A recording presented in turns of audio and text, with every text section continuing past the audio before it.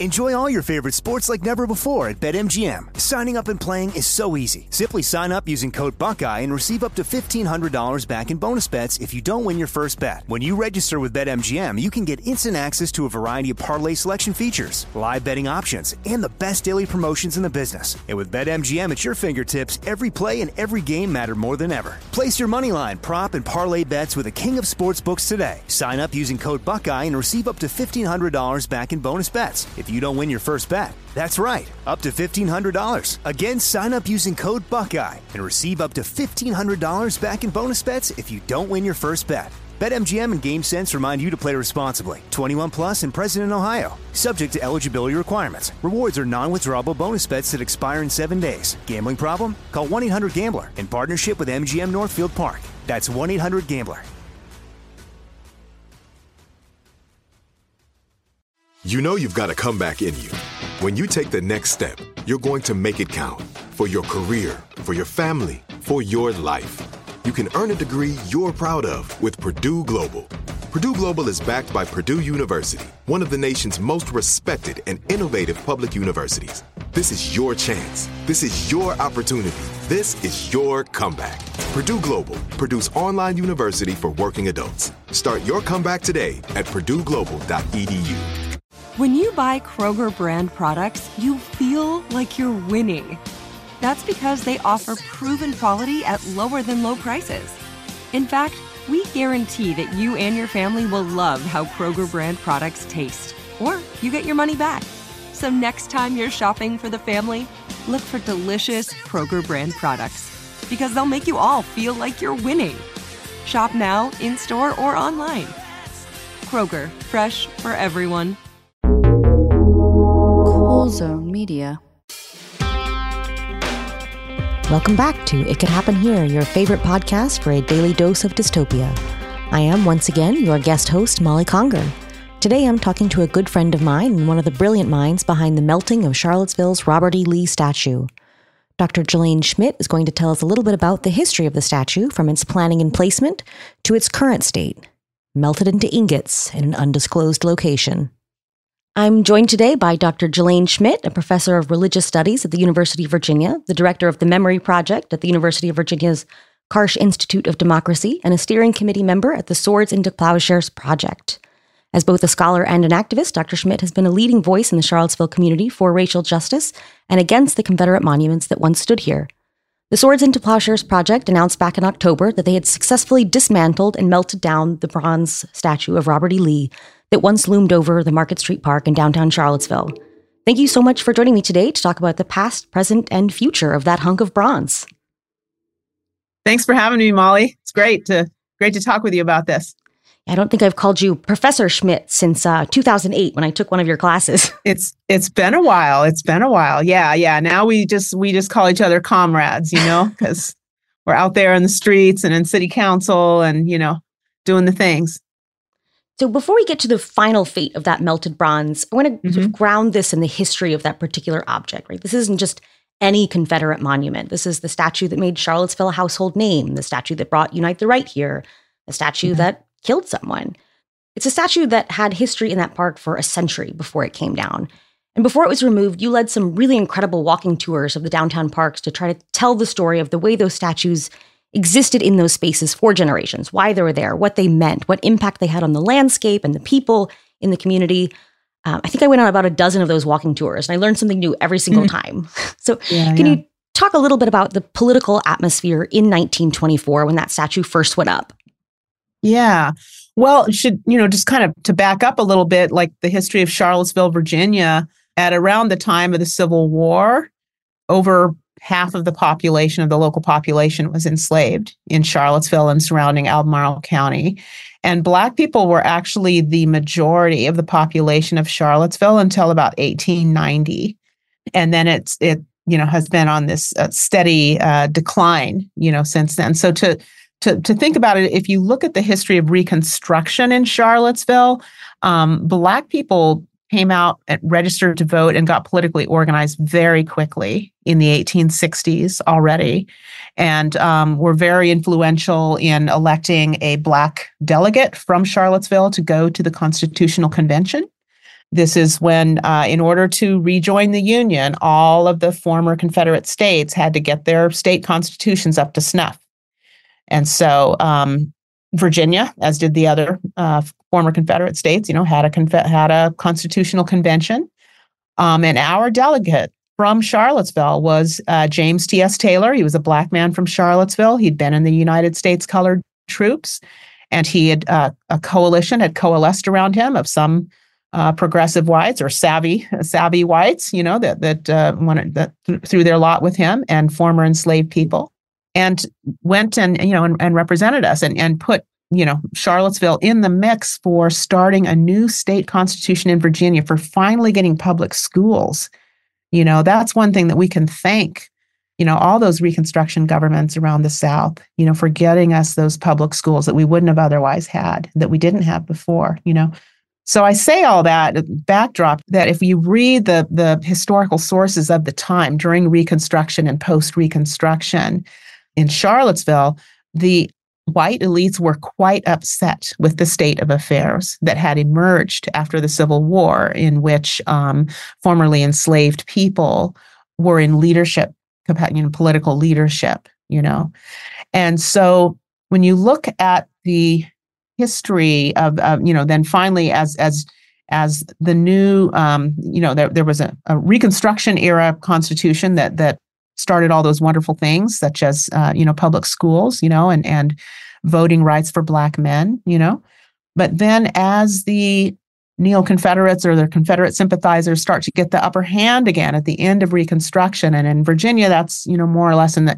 1880s, And then there's this steady imposition of Jim Crow, that's going into, in Richmond, they put in their giant General Lee statue in 1890, there.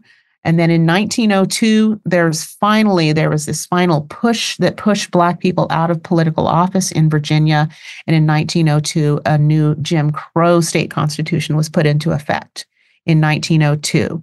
And so you have to, when you think about all of these statues being installed, we have to see it as this, it's really resentment politics, that's come about. That is, if you look at the speeches that are delivered at the installation ceremonies of these statues, and this is where I'm getting to our General Lee statue in Charlottesville specifically with this.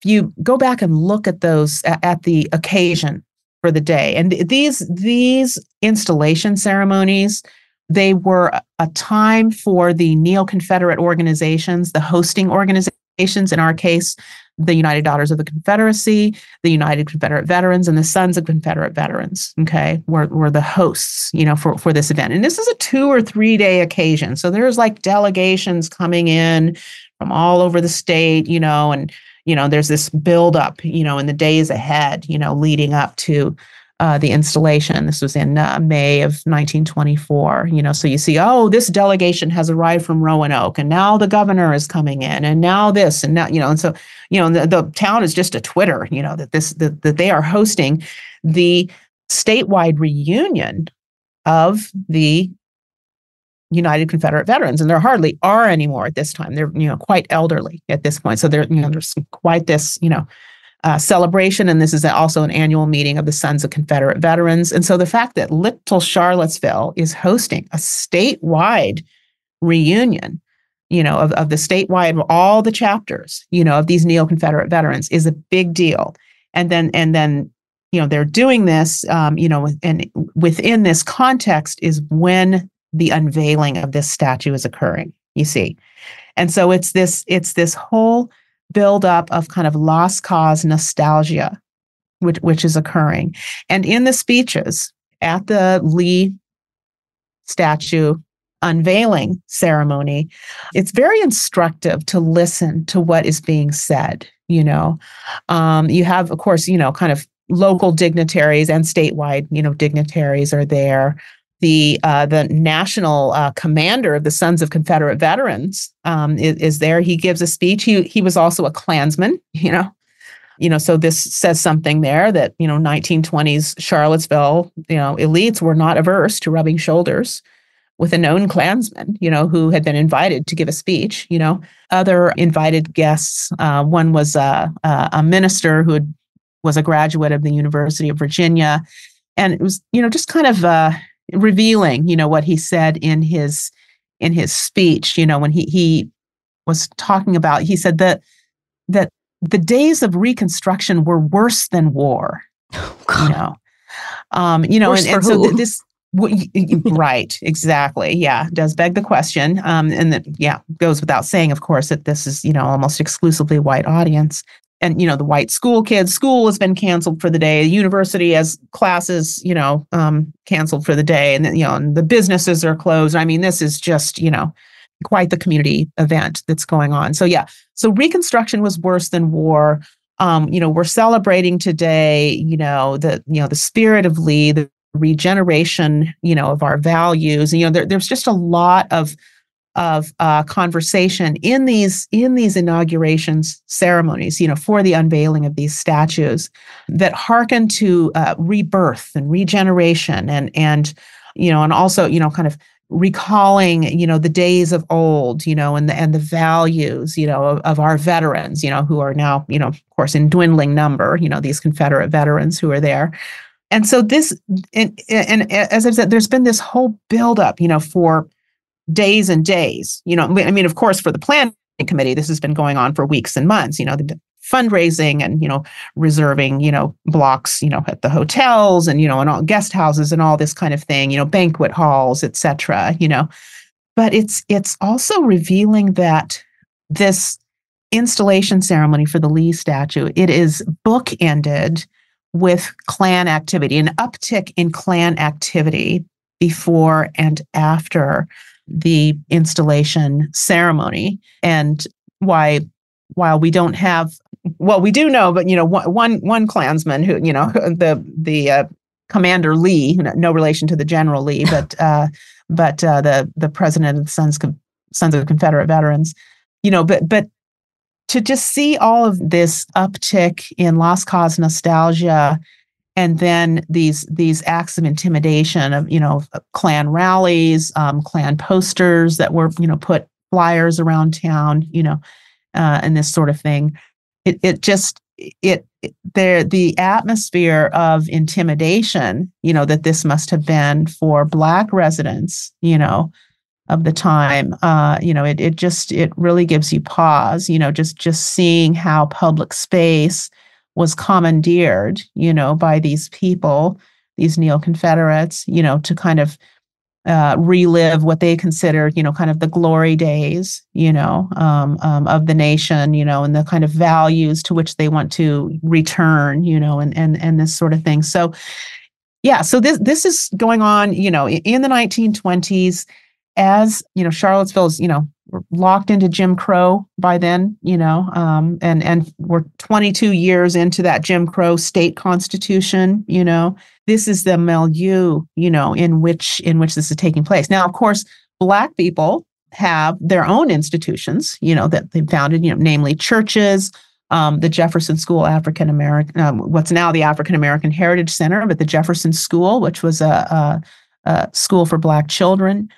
And the founding of the high school, of a Black high school. So this was, the Black community had its own nodes of organizational strength, and goings on that were happening, even as, there were these pressures, going on with the consolidation of Jim Crow. Should also mention that, at around the same time in spring of 1924, was the passage of the Virginia Racial Integrity Act. And this was the kind of the codification of the so-called one-drop rule, which designated anyone with a perceived admixture of African American or Native American ancestry to be designated as colored, and kind of bifurcating the population of Virginia into two categories, white or colored. And so this is also occurring, in 1924. There's there's very much of a legal, a kind of strengthening, of in terms of the tools that are being used to separate the races, quote unquote, And what we're seeing then in the parks, in our public spaces, were kind of designating what were, well, not public spaces. I mean, they were, kind of designated, almost shrine-like, as white spaces, and that this is, it's a kind of broadcasting of who's in charge is what's going on. Right. And I think, today the Sons of Confederate Veterans very much separate themselves from the Klan, right? They were a heritage organization. We're not the Klan, but you were talking about this sort of Klan activity leading up to the unveiling of the statue. And I was actually just looking back this morning at some of the archival newspapers from that week. And so when the day the statue was placed, if, a few weeks before the unveiling, it was still covered, it was shrouded, it was leading up to the big day. So in the front page of the Daily Progress, the day that the statue was put in the park, that little snippet appears in the newspaper right next to a headline about a cross burning.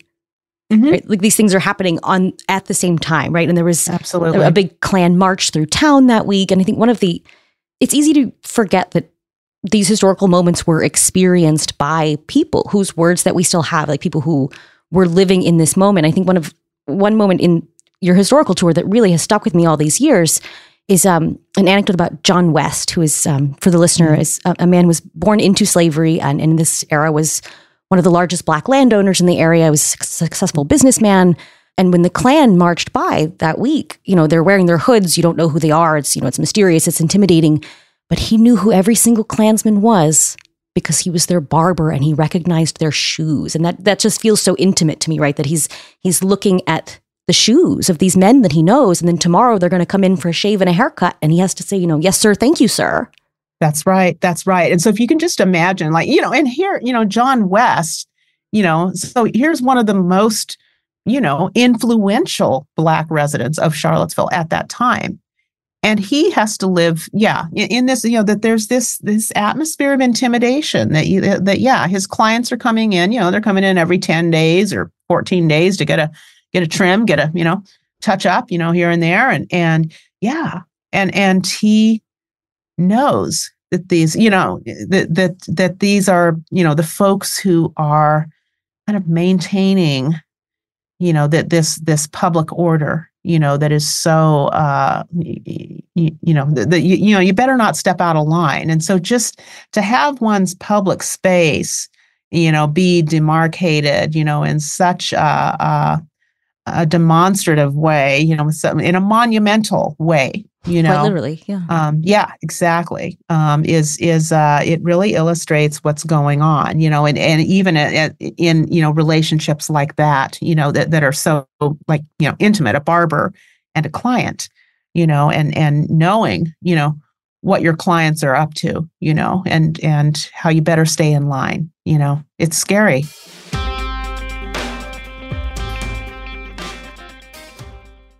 Enjoy all your favorite sports like never before at BetMGM. Signing up and playing is so easy. Simply sign up using code Buckeye and receive up to $1,500 back in bonus bets if you don't win your first bet. When you register with BetMGM, you can get instant access to a variety of parlay selection features, live betting options, and the best daily promotions in the business. And with BetMGM at your fingertips, every play and every game matter more than ever. Place your moneyline, prop, and parlay bets with the king of sportsbooks today. Sign up using code Buckeye and receive up to $1,500 back in bonus bets if you don't win your first bet. That's right, up to $1,500. Again, sign up using code Buckeye and receive up to $1,500 back in bonus bets if you don't win your first bet. BetMGM and GameSense remind you to play responsibly. 21 plus and present in Ohio. Subject to eligibility requirements. Rewards are non-withdrawable bonus bets that expire in 7 days. Gambling problem? Call 1-800-GAMBLER in partnership with MGM Northfield Park. That's 1-800-GAMBLER.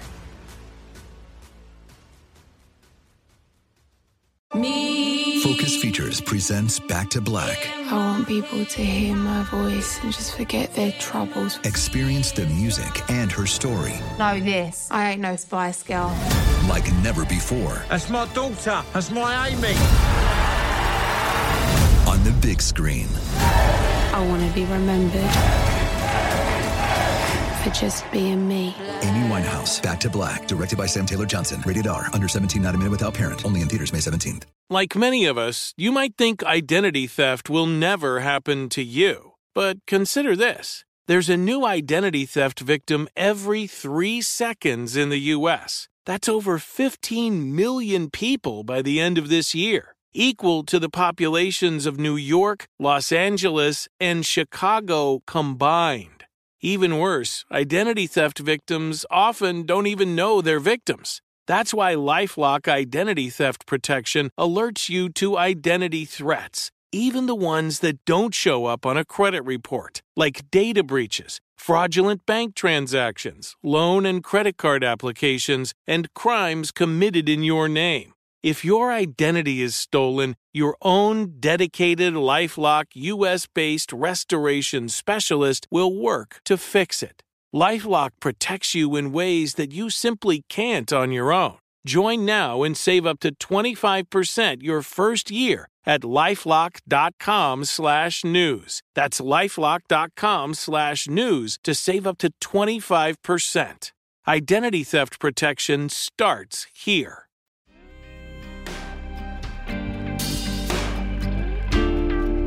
That's what that statue was here, right, for almost a century. So skipping ahead that century, right, when the statue finally came down in 2021, so not too long ago, right?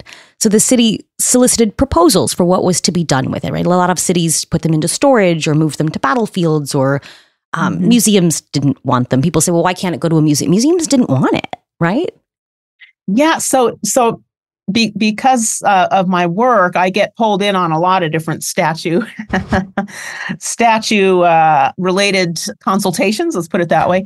And I was on the George Rogers Clark committee at the University of Virginia when the university was trying to decide what to do with the very hideous, I called it the genocide trophy. It was a statue of the George Rogers Clark, the conqueror of the Northwest. It literally said that on the facade, And so we were in consultation with Native tribes. We were contacting the various tribal nations who suffered the onslaught of the so-called Northwest Campaign. So these tribes that are in what is now Illinois and Ohio, et cetera, and just asking them, would you like to kind of weigh in, on this? And really sad. Genocide is a real thing. Some folks are just no longer there, right. Or, became such a remnant, as they were so decimated that, they kind of, morphed into, other tribes. Others were, went on, later on to Oklahoma or other places, just dispersal, really was, so we're in this, kind of year-long process trying to figure out what to do with UVA's own statue there, also a gift of Paul Goodloe McIntyre, the same donor who gave the Lee statue to the city. Gave this George Rogers Clark statue to the university. And so in doing that committee work, we made appointments with all the big players, and here we are, we're from the University of Virginia, and we've got this, big monument here, the Smithsonian, we talked to, not about this one, but in another instance, talked to, the Civil War museums, battlefields, we contacted all the responsible, the folks who are going to curate this in a responsible way, because that's it is a monumental work of art. It has stood here for a century. It does have historical value of a sort, and as someone who has, teaches history and researches history, that's my inclination. My initial inclination is, we should preserve. That's, kind of where I go to. But the problem is it's a very practical one. This is a material object that is taking up space, literal and figurative space in the world. Right. It's 6,000 pounds. Yeah. The very materiality of it is taking up space. And you have to figure out what space is it going to inhabit. This is a very practical question. If it's not in your park anymore, where's it going to be? We contacted all these museums, and in several, different consultations I've been a part of where we've been trying to get rid of statues. Nobody wants them. Nobody responsible wants them. And even if they did have an inclination to want to, just the expense of it, who wants to reinforce their floors to put a, century-old, artistically not exemplary, monument and then care for it. Museums have very limited budgets. They're nonprofit organizations. Why should they be expending all this energy? I love the my colleague, Erin Thompson from John Jay College at CUNY, she's a art crime professor. And she said, she'd talked with somebody at the Smithsonian who said something to the effect that, we're not America's attic for racist art. That's not our role. It's like, and it kind of does throw back the responsibility to individual communities too. It's like, you have a part to play in this, and so anyway, so we tried to do the responsible thing. We contacted all the responsible actors out there. They don't want them. And so then the question becomes, okay, the city also doesn't want it sitting on its back lot for forever, in perpetuity. They've got things, they've got equipment there. They've got things that, this shouldn't be sitting there. Where is it going to go? Again, this is a material object that exists in the world. It is a problem, like what physical space is it going to occupy? We're just such brute practicality here. I don't think people quite get what it means to deal with this.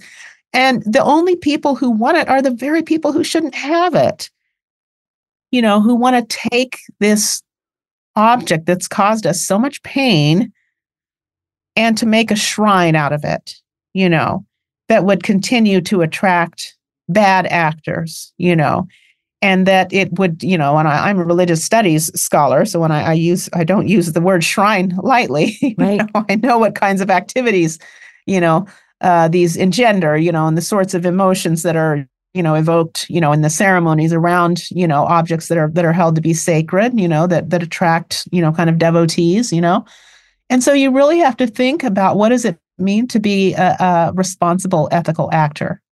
It's like, now we're in grown-up world now. It's like, okay, it's like we want, it's like, there is a material object. Where are we going to put it? It's like having a junked car. What do you do with it? You just let it sit in your driveway and make your neighbors mad at you?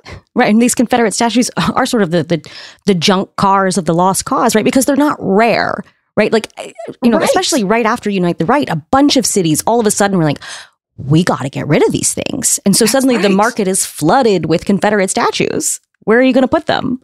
That's right. And that is the question. And they are, and I've used this metaphor before, the metaphor of toxic waste. It's not responsible to say, oh, we want to get rid of our toxic trash here and then ship it down the road to the next town and say, okay, well, we're done with that. That's not responsible to make that next town have to deal, or maybe there were some people in that town that wanted it. But that's not fair to the other people to have to breathe in that air and drink that water that's poisoned by this. That's not being responsible. You know what I mean? So it really is an ethical question. What space these toxic objects are going to inhabit. And so we were unable to find any responsible actors who would take this on. And so then it's like, well, I guess it's kind of on us. We have to, like the Smithsonian, it's like, we're not the attic for your racist trash. It's like, it's really, it's on us. It's on communities to figure this out, and if there isn't, some sort of organization that can responsibly curate this, and care for it, then, we really need to think about it. And in the case of this Lee statue, of Charlottesville's Lee statue, there are about 16 monuments of Lee, like kind of equestrian monuments of this sort, in the country.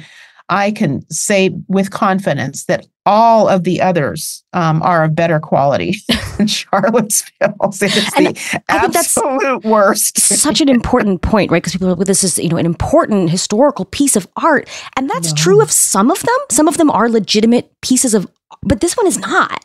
No, I mean, it looked like he was smuggling hams in his sleeves. Oh, well, yeah. So, yeah, it's terrible. It's really a case, the Lee statue from Charlottesville is really a case of too many chefs spoiled the soup. The guy, the original sculptor, Schrady, was commissioned to do this work, and he got behind on the commission because he was finishing another work of his, which is generally regarded as his magnum opus, which is a monument to General Grant. I just love that. It's just like, sorry, it's perfect poetry, sorry, right? Lee, you got to wait. I'm working on my best piece. Right. He finished a beautiful statue of Grant and then he died. And then he died. He died. And supposedly, it might be apocryphal. I kind of like this tale that supposedly when he's on his deathbed, Schrady's on his deathbed, and he's still thinking about that unfinished Lee project. He's like, oh, mind the cloth, keep it damp, Keep the plaster wet, right? Yes, keep the plaster. He'd made a maquette. He'd made a clay model of the Lee statue for Charlottesville for that next commission, the unfinished commission, and he dies. And so now it's like, well, this is a problem, for the philanthropist and the community leaders of Charlottesville who wanted this Lee statue. So they find a ringer, this young guy, Leo Lintelli, interesting, Italian immigrant in the 20s, which is kind of when you think about all the hate that was being whipped up back before Italians were white, right? And that was before Italians were white. But he was kind of direct from Italy and from a sculpting background, so maybe they made a little exception for him. I don't know. Anyway, so this young guy, Leo Lintelli, he takes over, and he probably needed a little more practice. I don't know. It didn't turn out well. It like the Lego tail on Traveler, like a chunky. It's just, we had a sculptor from around here who himself works in bronze and does monumental work. And he kind of came and looked at it. And he was just, everything's out of proportion. The gauntlets on the glove are too thick, the sword is too long. The tail is too fat. I mean, his feet are bigger than his head.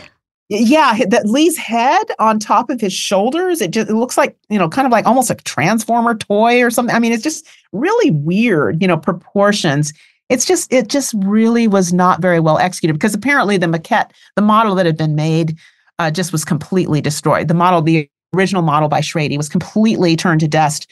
And so Lintelli, the successor sculptor, had to work from the drawings that remained, and, it just didn't really go very well. And here's the thing, that even the boosters at the time, that is, the folks that were planning for the installation of the Lee statue in the 1920s themselves did not think it was very well executed. We have diary entries from the master of ceremonies of the installation ceremony, R.T.W. Dukes, and he says, he writes it's like day or two before the installation, and he says, went on a walk, tonight, went by the park, saw the Lee statue. I do not like it. Me either. This is the guy who's the MC at the unveiling ceremony in, the next day or two. How embarrassing. Yeah. And there's op-eds even, also they're saying like, wow, that just doesn't look good at all, So, and these were the support. These are the neo-Confederates, the one at there. And they've noticed that too many cooks spoiled the soup, and then apparently the murmurs were sufficient that one of the speakers at the installation ceremony, if I can hearken back to that, at the Lee installation ceremony, I guess felt compelled to address the complaints that were apparently circulating. And he said, talking about the proportionality problem that I mentioned before, that just so many, it's just very disjointed, so many parts of the monument are out of proportion to other parts. And so this speaker at the installation ceremony said, there are those who say that the pedestal, upon which the Lee statue is set is too small. But I say the world itself is too small a pedestal for General Lee. It's just like, oh yeah, good save. Good save. There. Save. Yeah. Oh, the proportions. The whole thing, the plinth was too small. The statue was too large for that tiny park. It was never a good spot for him. It was never a good spot. So anyway, all that is to say, it's a very poor work of art, just on an aesthetic. I mean, and I'm not one that wants to remove, kind of any moral considerations from aesthetic. There are some philosophers who want to parse that out and this sort of thing. But even if you believe you could do that, which I do not, it's just really it's like having a high school art project. A C. I give it a C. It's a high school art project that it's not worth saving, right? No, like even if it had not been this sort of lightning rod in our community, right? That even if this were a beautiful piece of art that was worth saving, I don't know. There's two separate concerns, right? Like it's not beautiful enough to put into a museum regardless, right? But then also preserving this object in any capacity just allows it to sort of continue to be this lightning rod. Like, for anyone sort of still asking about, well, what's the problem with recontextualization? Why can't you just put it somewhere else? And I think that's sort of a broader conversation about these statues in general, but for our statue, for that Robert E. Lee statue, right, that it had become sort of a pilgrimage site for vigilante violence. Oh, yeah. And I don't know that, like, just out for the listeners in Radio Land, just for folks out there listening, that even after the 2017 Unite the Right rally, this statue stood for another 4 years in our park while we had to wrestle through legal issues, legislative and judicial entanglements that prevented Charlottesville from removing that statue, even after the Unite the Right rally. And during that time, that 4-year interim, it's crazy to think about it, huh? 4 years. That for 4 years after Unite the Right, it was still there. Right, like this statue made everyone else realize they needed to get rid of theirs, but because of state law and these lawsuits, we were still stuck with ours. Charlottesville was still stuck with it. And these, different groups, some of the same constituencies that had attended Unite the Right continued to come and make their pilgrimages to the Lee statue and to antagonize community members by putting up their propaganda near the statues. And even, going to the 4th Street, the crash site on 4th Street where a neo-Nazi drove his car, into a crowd of Charlottesville counter protesters and killed community member Heather Heyer. These fascists, who would make their pilgrimage to Charlottesville would make sure and still do upon occasion, go to 4th Street and put up their propaganda there as well, as if to kind of further antagonize the community at a site of our trauma, And so it was very clear that this statue would just, wherever it would continue to be a beacon for these people. And so really it just kind of a question of responsibility, knowing this, knowing that no responsible historical or artistic institution has the capacity or desire to take it in. What does one do with it? And that it's not an exemplary piece of art. There are 15 other monuments that are of better quality of Lee. We're not going to forget him. If this particular specimen goes missing, and the way we see it, we're doing the art world a favor, because as I've said, it's really, not a very good, well executed piece of art. So, in considering all of that, in seeing in prior removals, for instance, the Johnny Reb, the courthouse Confederate soldier statue was removed, and there was kind of no plan in place about where it would go. And so it ended up, getting sent to a battlefield that is maintained by a group of Confederate leaning folks that seem to favor kind of lost cause interpretations of the war. So we'd seen that happen already the year before in 2020, that when there isn't a plan, it's one thing to remove it, but then where does it go? Again, this is a physical object that exists in space, in physical space. Where is this material object going to go? If you don't have a plan, then bad things can happen. Right, the path of least resistance. But the path of least resistance is just if someone says, I will pay to move this, and the city is paying to store it, then that's an easy answer. And you can't let that be the answer. Take it. Right. Yeah. And so when the county, Albemarle County removed the Johnny Reb statue, the Confederate soldier statue, from in front of the courthouse in, I think that was September of 2020. Right. And we saw how quickly that got sent to this battlefield that is, maintained by these, kind of lost cause type folks. That's when Andrea Douglas and Andrea Douglas is the director of the Jefferson School African American Heritage Center here in Charlottesville. We said, we still do not have the legal authority to remove Charlottesville's Lee statue, but we anticipated that perhaps, in the coming year, we might. I said, we need to start making plans now about where the statue should go after its removal, because otherwise the same thing that happened to this Johnny Reb, to this Confederate soldier statue, just kind of getting sent down the road, to whatever entity, organization that wants it. The same thing's going to happen. And we need to have a plan in place in order to kind of capture that so that it doesn't just kind of continue to circulate and to do harm. So that was our motivation. So we kind of, in September of 2020, that's when we really, put the pedal to the metal on starting the planning of this, and mind you, we did not even get permission until I think it was April the 1st of 2021, when finally the Virginia Supreme Court ruled in favor of the city of Charlottesville in our efforts to remove the Lee statue. So this was, 6-7 months before we even knew if we could do this, but we said, let's start making plans.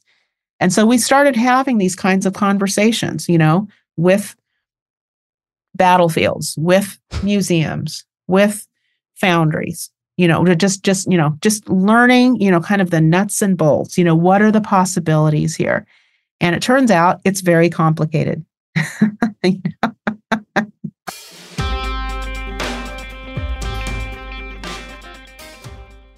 Enjoy all your favorite sports like never before at BetMGM. Signing up and playing is so easy. Simply sign up using code Buckeye and receive up to $1,500 back in bonus bets if you don't win your first bet. When you register with BetMGM, you can get instant access to a variety of parlay selection features, live betting options, and the best daily promotions in the business. And with BetMGM at your fingertips, every play and every game matter more than ever. Place your moneyline, prop, and parlay bets with the king of sportsbooks today. Sign up using code Buckeye and receive up to $1,500 back in bonus bets if you don't win your first bet. That's right, up to $1,500. Again, sign up using code Buckeye and receive up to $1,500 back in bonus bets if you don't win your first bet. BetMGM and GameSense remind you to play responsibly. 21 plus and present in Ohio. Subject to eligibility requirements. Rewards are non-withdrawable bonus bets that expire in 7 days. Gambling problem? Call 1-800-GAMBLER in partnership with MGM Northfield Park. That's 1-800-GAMBLER.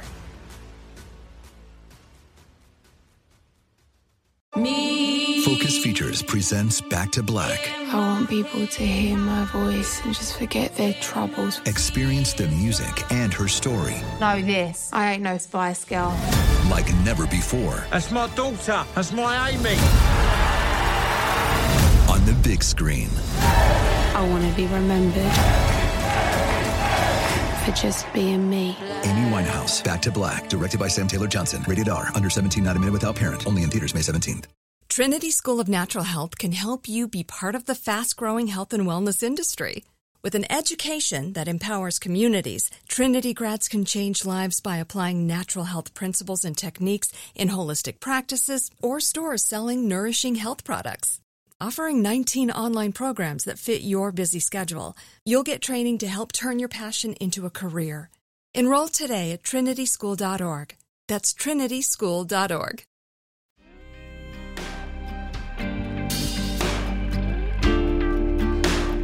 Right. So I know there had been sort of jokes around that. It was going back over some of the public discourse over the years that we've been sort of joking as a community for years. Like, why don't we just melt it? Why don't we just melt it? Yeah. But when did that become a real idea? Like, when did that sort of coalesce into something that felt possible? I think, in September 2020, I think when the Johnny Reb statue was removed and it went on, to the Shenandoah Valley Battlefield Foundation, and they have this horrible plaque that they're putting up that talks about how these men died for Virginia. And it's like they died for 38% of Virginians were enslaved at that time. So how are you saying that they died for Virginia? Also, this is from Albemarle County. The majority of people here were enslaved. So how did the people supposedly represented by this statue die for Virginia, fight for Virginia? You know what I mean? So we just that was so disturbing, in September of 2020 when that happened. That's really when I just really started working in earnest, calling foundries. So the idea was always melting. It wasn't until then, because see, this is funny. When this whole controversy started in 2016, when Ziona Bryant brought up her petition, to consider removing these statues, the position of the activists then was just move the statue. Go back and look Right. At the signs and at the T-shirts. And it says #move the statue. We just wanted it moved. Just take it from the Central Park and put it out in McIntyre Park where there's more space. Don't have it downtown. I mean, that was kind of like, that was the edgy, you know, and then they should have taken the opportunity back then. See, right? Exactly. That was the opening bid, and you should have took it. You know, just that offer's not on the table anymore. Yeah, exactly. That would have been good. It would have been in McIntyre Park on the outskirts of town. So you know, when the city appointed this Blue Ribbon Commission on race memorials and public spaces to have a series of public meetings to hear from community members what they wanted to have happen with the statues. Should they be removed? What should happen? And, you know, and this Blue Ribbon Commission, you know, hands their final report to City Council, you know, and then City Council takes a vote, you know, Charlottesville City Council in February of 2017. And surprising many people, not some of us who were in the know, but one of the council members said, yes, I would like to propose a resolution to remove the lead, not just move it, not just recontextualize it, because that's, you know, if you go back and read that report, it's actually fairly, there's a couple of different suggestions. It's like, well, you could move it or you could just do this. And, you know, and City Councilwoman, you know, Kristen Zaka said, I would, you know, make a motion to have it removed completely, you know? So it's like, whoa, okay, we're making steps, you know? So it was about, you know, it was getting from move the statue to remove the statue, as in take it away, you know? And then it really wasn't until after all the strife, you know, I mean, I think there were some people all along who's, you know, would say tongue in cheek, oh, we should just melt it down, or, you know, or we, you know, should, you know, but the thought, it was just so, you know, there's much talk of Overton windows these days, you know, but they're just, when that was being said, it was always in a kind of jocular manner, like, oh, of course that could never be, but we should melt it down. It was this kind of offhand, right? It wasn't serious, because how could that ever be? Right. I mean, that was behind. But what it takes is somebody taking that seriously and like going through the practical steps of what would that look like. And so that's what I started doing in September of 2020. It's like, I keep hearing people say that they want it melted down. What would that look like? What would it look like? Physically do that? Yeah. How would this happen? I'm a humanities person. This was breaking my brain learning about alloys and, you know, compositions. You know, it becomes an engineering problem.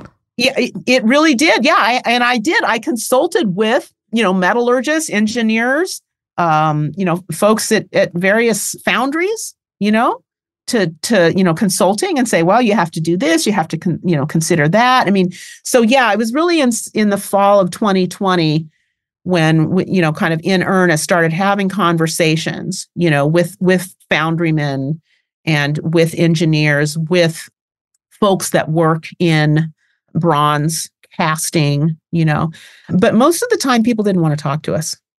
Right. When they found out, oh, you want to do something with this with the staff? Oh no, they just, you know, they didn't want to be involved in any controversy, or we would get someone who was on board with it. Yes, we're going to do it. And then, for instance, you know, the company got sold and the new owners were like, what, nothing to do with it, you know, or they won't call us back anymore, or no, or, you know, I mean, just things just kept coming up. So it was hard to find anyone who would just engage in a serious way about the questions. And then even when you could, it was kind of like, you know, you'd get somebody for a little bit, and then it was like, you know, like the fish, it's like, you know, catch it, the fish would swim away, you know, kind of, I don't know. It just, you know, so it was a lot of different conversations with a lot of different people, you know, along the way to figure out like what are the, you know, literal and figurative nuts and bolts of doing this. You know, I learned a lot, like, you know, about standard width of trailers.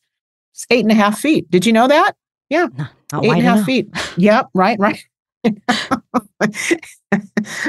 You know, and, you know, 53 feet long, and, you know, kind of what's the hauling capacity? What's the payload? You know, how do you balance the load? You know, what is dunnage? I mean, you're just like all these things, you know, that just the very practical steps that one has to take to melt a statue. And so it seems like, the conclusion that you reached was this object can't keep existing because the fact that it does exist will always be a problem. So the decision was made that it needed to be destroyed.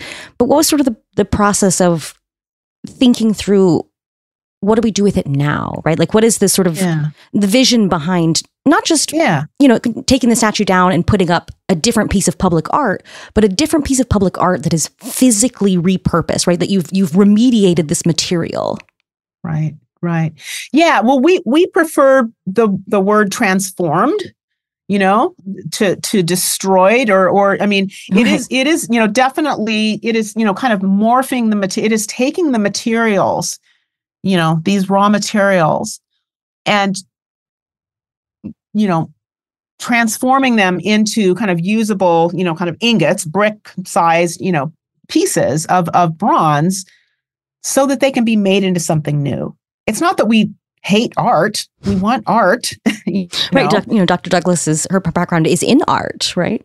Yes. Dr. Douglas is an art historian. Exactly. I mean, we are the two most unlikely people to be in charge of such a project. I mean, I'm a religious studies scholar. It's like I've spent years of my life, studying, how people, make sacred values and specifically how they gather around material objects that they regard as sacred. I don't think that's unlikely at all, right? That this was an object of veneration for a very harmful cause. I mean, I now you're sort of 17 years, researching a book about a very beloved 400-year-old effigy of the Virgin Mary in Cuba. I don't know if you can see my book up here. Well, there's the Cuban flag. This right here is my book. I'm going over too far. Yeah, I see the Virgin Mary back there. Yeah. Anyway, so that's my book up here. Yeah, right here. This is my book, Cachita's Streets.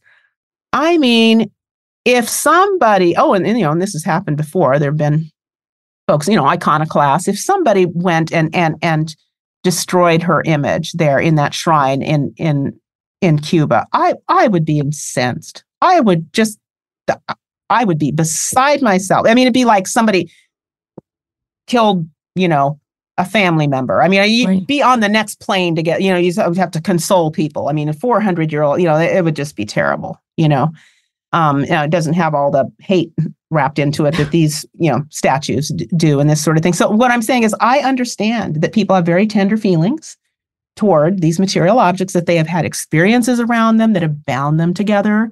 Religiare, the binding, that's the original, Latin root of religion, is to bind, I get that. And so, I'm not a reflexive iconoclast, I'm a Catholic. I'm also participate in these African inspired religious practices and stuff that, that put a lot of, emphasis upon, sacred material objects. So I am it is kind of weird that I would be involved in this and that, and Dr. Douglas, but it's precisely because we know the power of these things and that we're eyewitnesses to what happened here, that we know the power of it. And so how to be responsible for it. And so to take something like that was so harmful and to be able to use its materials to transform them and to make something that's meaningful and beautiful and that expresses our community's values and that includes people rather than kind of sets people apart, or kind of, symbolizing moments in our history where,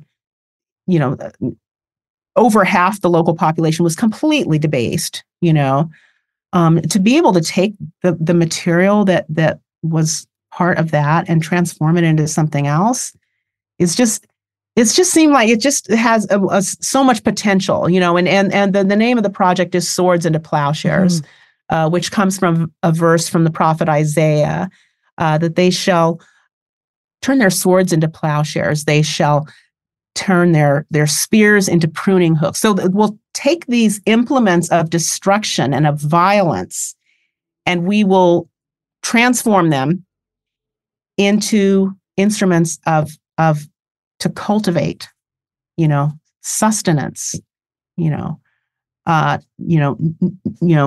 nutrients, for a community. I mean, it just, to really transform it, from something so ugly, into something beautiful, and we just thought, let's take the chance. Let's try and do this.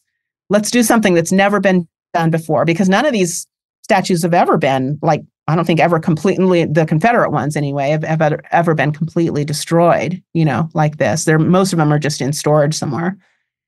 And we said, let's take this chance to transform. Let's be responsible, first of all, and not send our toxic waste down the road to another community. And let's try to do something transformative, for our community. And maybe this can also move the needle, in a national and international conversation about art and the reparative values, potential reparative values of art, and community building, And so in our, we're the Swords into Plowshares project, we're hoping to put out a request for proposals, to artists this year in 2024, which is the 100th anniversary of when the Lee statue was installed. Ideally, fingers crossed, if it would be wonderful if we could have a completed statue in 2027, which would be the 10-year anniversary of the Unite the Right rally.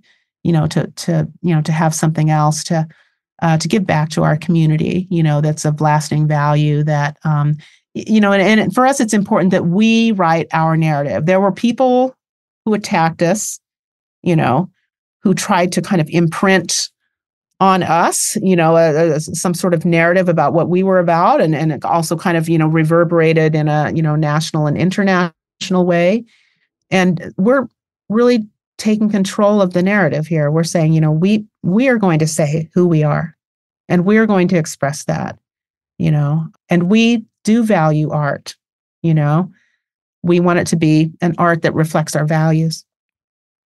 Right. I think this is a recognition that art does have power. It had the power to harm. It had the power to bring great harm to this community. But it was, that art was harming people just by existing in that space even before Unite the Right. And now those same materials have hopefully the power to bring some repair. So it wasn't just the practical. I think you were saying it started out as sort of a practical question: is what do you do with this large object? And so the practical answer is, you reduce its size, you melt it down, you remove it and you melt it down.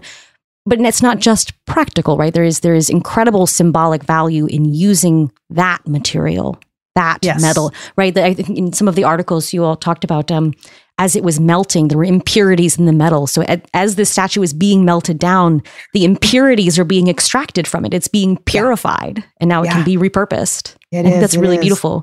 Yeah, it is. Yeah, the slag getting pulled off the top, and it was incredible, to see, for sure. And so at this stage, you guys are soliciting community input. I think there's a sort of a community survey out about sort of what parks people frequent, how they're using the parks, how they're engaging with the parks. And you said this year there'll be a request for proposals for artists to sort of put forth their vision for this bronze. Right. And it's nice because this is all coinciding with the city of Charlottesville has for some time wanted to do a renovation of its downtown park. So this has been a long time coming. That years, predated, all of this drama with the statues. But it's just really a nice opportunity to just kind of, for the community to just kind of take stock. It's like, okay, we're what are we, going on 7 years out from Unite the Right, we're 8 years out from, Zionist's initial petition, the statue's been, taken away, it's been melted. And it just feels like a literal and figurative clearing of the land. It just feels like, people have asked, sometimes it's like, oh, there's, all that empty space at the parks. And it's like, yeah, isn't it nice? It's just kind of nice to to just kind of, I think it's nice to just have, just push the pause button for, in terms of things that are there for several years, and just kind of allow our minds to open, just like the space itself, and just imagine what that space can look like. I think it's really instructive. And I wish more communities could have the opportunity to do this, actually. Yes, by, for instance, taking that survey, that community members in Charlottesville are doing now about, how what parks do you go to? What activities do you engage in there? What do you like? What would you like to see more of? This sort of thing. It's great to consider this. This is something that has been, America's, the United States is, public parks has, been something that, since the 19th century is something that's been a real gem, in some of our public spaces, in some of our cities. And, and this is something to, to celebrate. And it's nice to be able to kind of take stock and to really, think about how public spaces can express our professed values, Right. And instead of sort of reacting to hate, like taking a moment to envision not our reaction to or, what we don't want, but think about what we do want in that space. Exactly. And what would serve our community. And I think that's sort of where the project is now, right? Just sort of envisioning a positive future rather than trying to remediate a negative past. It's so nice because I felt like we were fighting for so many years. We're in court or we're protesting or we're going to lobby at the General Assembly or now we're going to City Council. I mean, there was just, so fraught. And so now it's just so freeing to to be able to imagine, and to be thinking forward. Yeah. And constructively and creatively. That's a great feeling. So how can people sort of keep up with Swords into Plowshares, stay up to date on the project and its progress? And more importantly, how can they support Swords into Plowshares? Yeah. So you can visit sipcville.com. That's SIPCVILLE.com. So SIPCville, that's Swords into Plowshares, Seville. And we have occasional updates there with news stories about what we're doing and upcoming meetings, which will be happening at the Jefferson School, where we'll be, kind of presenting results of surveys that we've done. Yeah. And also visiting speakers who will be coming to talk about, what does art mean in public spaces? So we'll be able to kind of, talk with some experts that have come in, to advise us on how to think about what we want in our parks going forward. And can people make donations to SIP on the website? Yes, on the website. There is a portal right there on sipcville.com. Definitely welcome that as well. And those donations go towards sort of the ultimate creation of this piece of art? Correct. Right. All right. It is not cheap to work with that much bronze. It is not. Yeah. So we're putting together a fund to pay the artists, for the commissioning the artists. We're also applying for grants from foundations and this sort of thing too. But of course, there are other expenses associated with processing materials and and all that. So yeah. So that is SIPCVILLE.com/donate. To make sure that artist gets paid. Absolutely. Well, Jillian, thank you so much for joining us today. Sure. And looking forward to seeing our new beautiful piece of art, hopefully by 2027. Yeah. It's great. Well, thank you for your interest, Molly, and thank you to all the listeners and supporters out there. It means a lot to us that, your interest in us and your support. Appreciate it. I think we all loved those photos of Lee's melting face. It is iconic. I gotta say, it's iconic. We'll always have that memory. Well, thank you so much. All right.